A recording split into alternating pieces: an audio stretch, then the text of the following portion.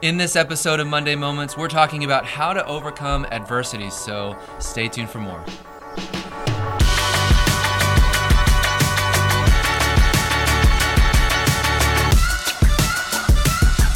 Hey there, welcome to another episode of Monday Moments, the show in which we take a deeper dive into Sunday's sermon. My name is Travis, and with me today is Pastor Tyler. Thanks for taking some time out of your day to talk about your message. If this is your first time joining us, we want to welcome you, first of all, and we want to invite you to consider hitting the subscribe button and the little bell icon next to it to be notified anytime new episodes get released. We really enjoy bringing content like this to you, and we just want to be sure that you get notified every time there's more content. So with that out of the way, let's jump into our discussion. Yeah, let's do it. As always, I think you did a great job. I think the sermon was fantastic, and I really appreciated your, I guess I say, kind of vulnerability, or I think maybe a better way to say it is how this discussion out of these chapters in Ezra were very personal to you. Yeah. I think that's number one. I think that's God's providence and God fulfilling His promise to provide comfort and giving you the opportunity to comfort others with the comfort that you've been given by God. And so I really appreciated kind of your personal connection with this message, and I think that came through. Yeah. And just as a quick overview, you mentioned a lot about just overcoming adversity. What does that look like? And how did we see adversity in the story of the Israelites rebuilding the temple? And you shared a little bit about that, the enemies of Israel coming in, and they at first kind of came in kind of sneakily and kind of deceptively, and it kind of looks helpful and good and everything, but then they came a little bit more aggressively as the story went on. And I think you did a great job of segueing into what does this look like from a modern perspective? What does that look like in today's world? When we talk about adversity, when we're talking about the enemy, right? Like that's kind of the Christianese phrase that we use to talk about, Satan and his scheme, right? Like the Apostle Paul talks about the schemes of the enemy. We're not unaware of his schemes. And so what does that actually look like? And I thought you did a great job of kind of breaking that down of here's what this looks like. When we talk about spiritual warfare, when we talk about attacks against our flesh, our minds, our hearts, our marriages, our families, our jobs, or whatever, I thought you did a great job of kind of explaining that. And so kind of, I guess just to kind of start off, can you kind of break that down? What does that look like practically when we talk about spiritual attacks, when we talk about adversity? What does that look like, practically speaking, in our world today? Yeah, so I think when we talk about adversity, the first thing we have to do is acknowledge that that we're going to face it, right? I mean, that was the encouraging news I shared, right? Was that you're going to face adversity, and I know that's not very encouraging, but it's true. I think the nature of the adversity we face is that it's going to at times seem insurmountable.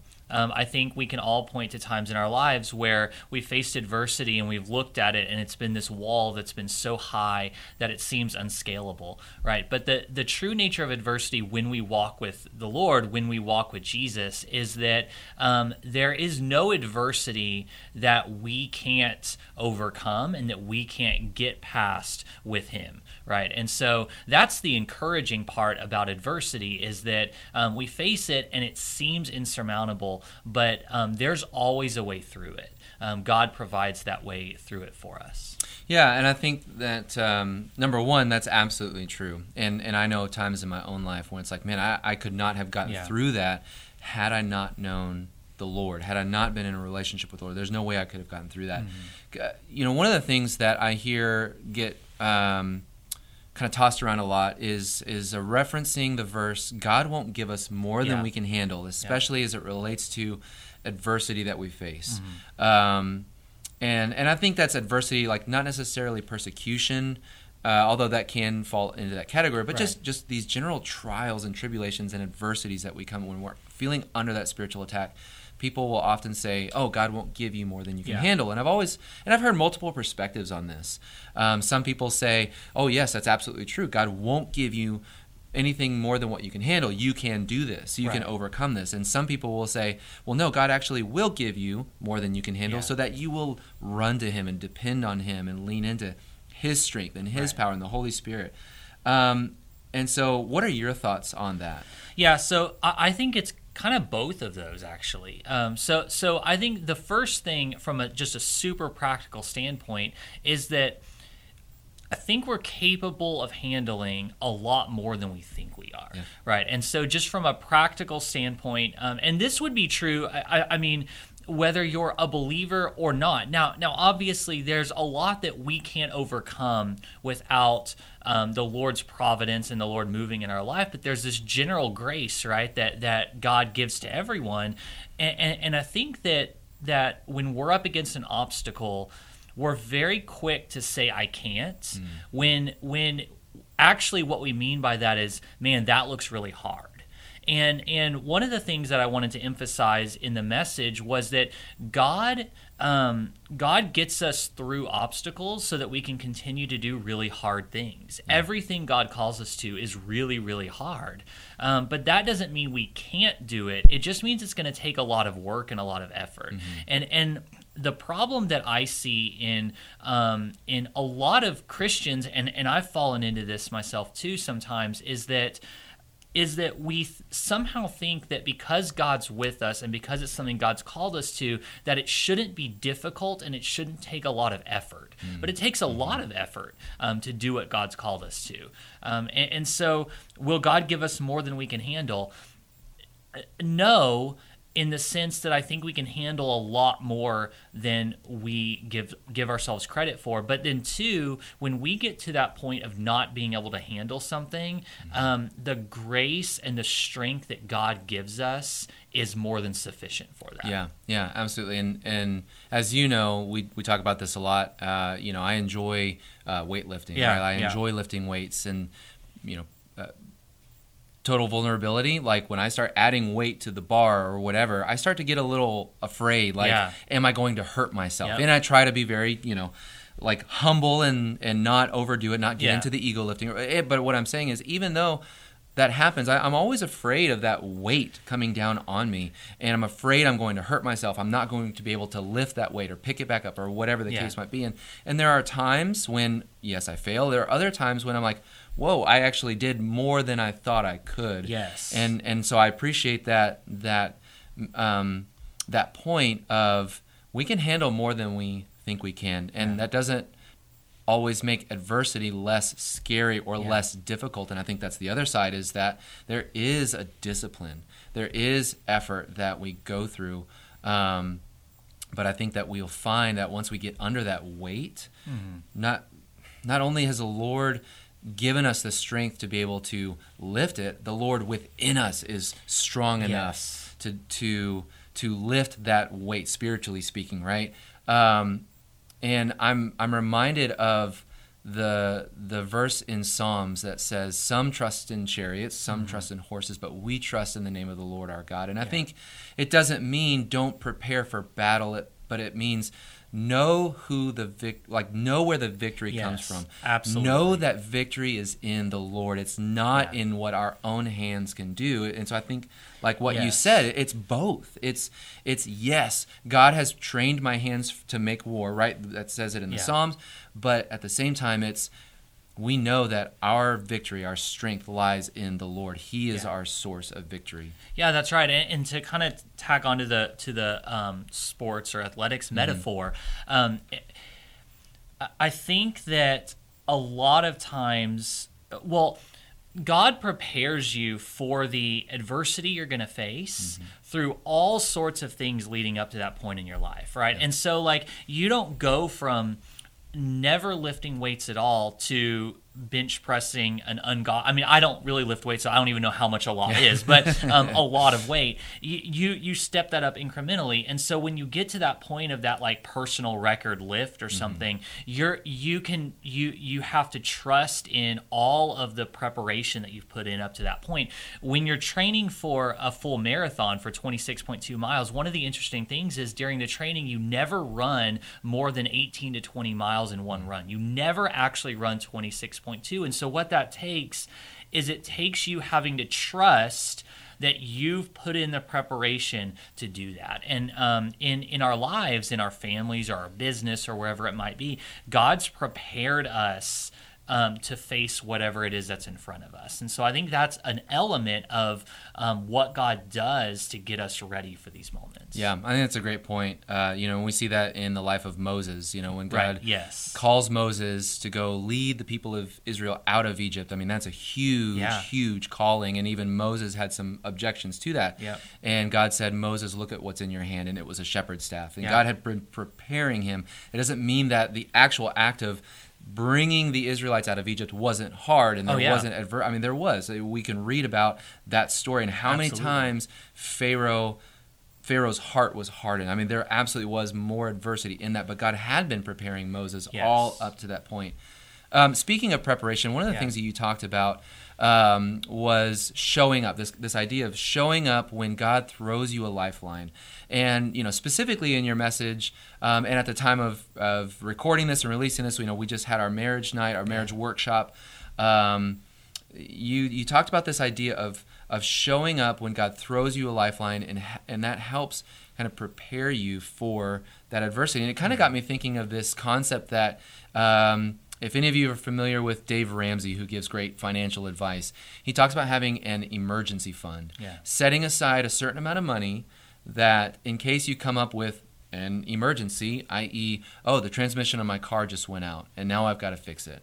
And you've got that emergency fund, you've got money set aside to fix that, to take care of that problem and that emergency. And all of a sudden, you're not in crisis mode anymore of like, oh my goodness, this unforeseen emergency came up, and now we don't have the money to fix this. And it got me thinking, whatever the case might be, whether it's this marriage workshop that we mentioned or some other event, maybe it's a community group, a home group, a Bible study, a church attendance, a whatever, counseling, anything.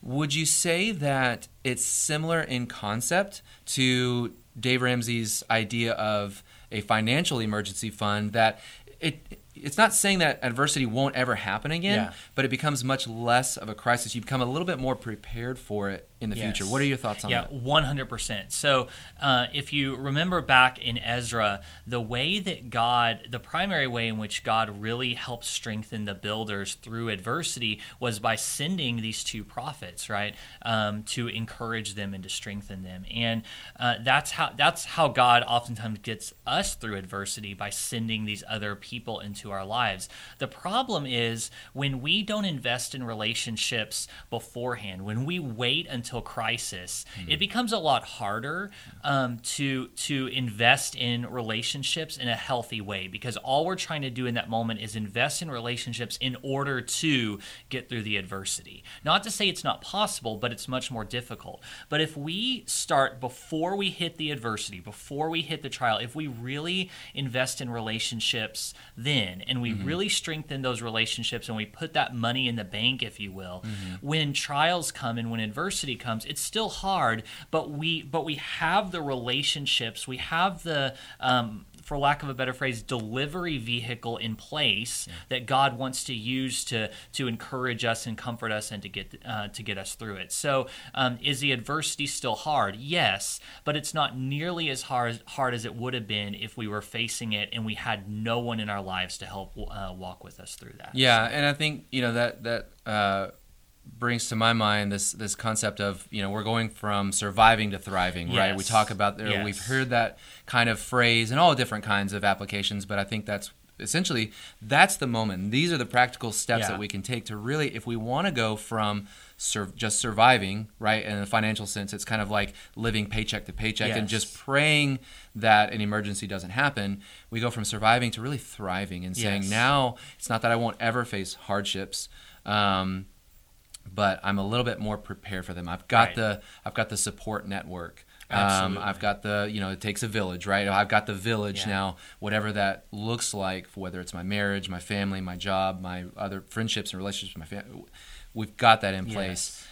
Just in wrapping up, and I hate to rush this, I know we're running out of time, but at the same time, you talked about being in a position, being ready to do what God is calling you to do despite the adversity. If somebody is watching this or listening to this and they're saying, I'm ready. I want to start being in a position. I want to start building that emotional, relational, spiritual emergency fund. Yes. What, practically speaking, what does that look like? Yeah, so a couple things on remaining in position. So the first thing to think about is what has God called you to?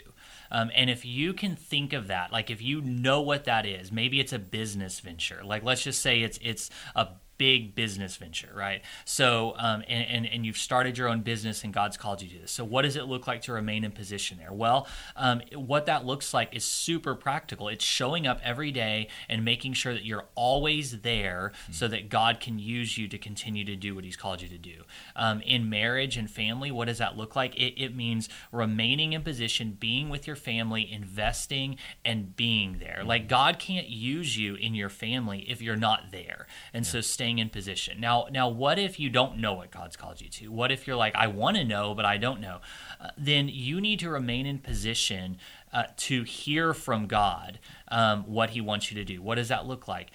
Developing a discipline of being in the Bible every day. 5-10 minutes, it doesn't have to be long, but that's you saying, God, I'm in position, I'm here, and I want to know what you want from me now. And not getting out of position when we don't hear from him within 2 days, right? Sometimes it takes a while. And so doing it day in and day out, even though we haven't heard anything yet, because he will, if you stay there long enough, he'll give you direction going forward. Yeah. I heard just the other day a really good kind of mindset quote from a business leader that I follow, and he was talking about, he was comparing again to kind of physical training, and he said, working out for 9 hours a day is not going to get you transformation. Right. Now, working out every day for 20 to 30 minutes, that's what's going to get you to the transformation, and you may not see it tomorrow or the next day or the next day, but if you stay consistent with it, you are going to see that transformation. And I think it's the same. I think if we remain in position, right? If we remain present, not just physically, mentally, emotionally, spiritually, then we will see that. We will hear God speak, because God promised that he would speak. If you seek me with all of your heart, you will find me. That's what God's word promises. And it's such an amazing promise that God makes himself available and desires, yearns, longs, wants to make himself available to us. And so, I think if somebody's watching this or listening to this and they're saying, I want to start, but I don't know where, make your say, here I am, God. God, what is it that you want me to do? Would you speak to me? And he will, and believe that he will. So, well, I would love to talk a little bit longer about this. It was such a good sermon, a lot to dive into and take apart, but I really appreciate you taking some time out of your day to dive into it. And thank you so much for sticking around and watching or listening to another episode of Monday Moments. If you got something out of this episode, please let us know. Send us a message, leave us a comment. We love to hear from you. We would love to hear what you got out of this. Maybe if the Lord spoke something to you, we'd love to hear about it. So please feel free to share that. We would love to hear from you again. Thank you so much for joining us for another episode of Monday Moments, and we will see you next week.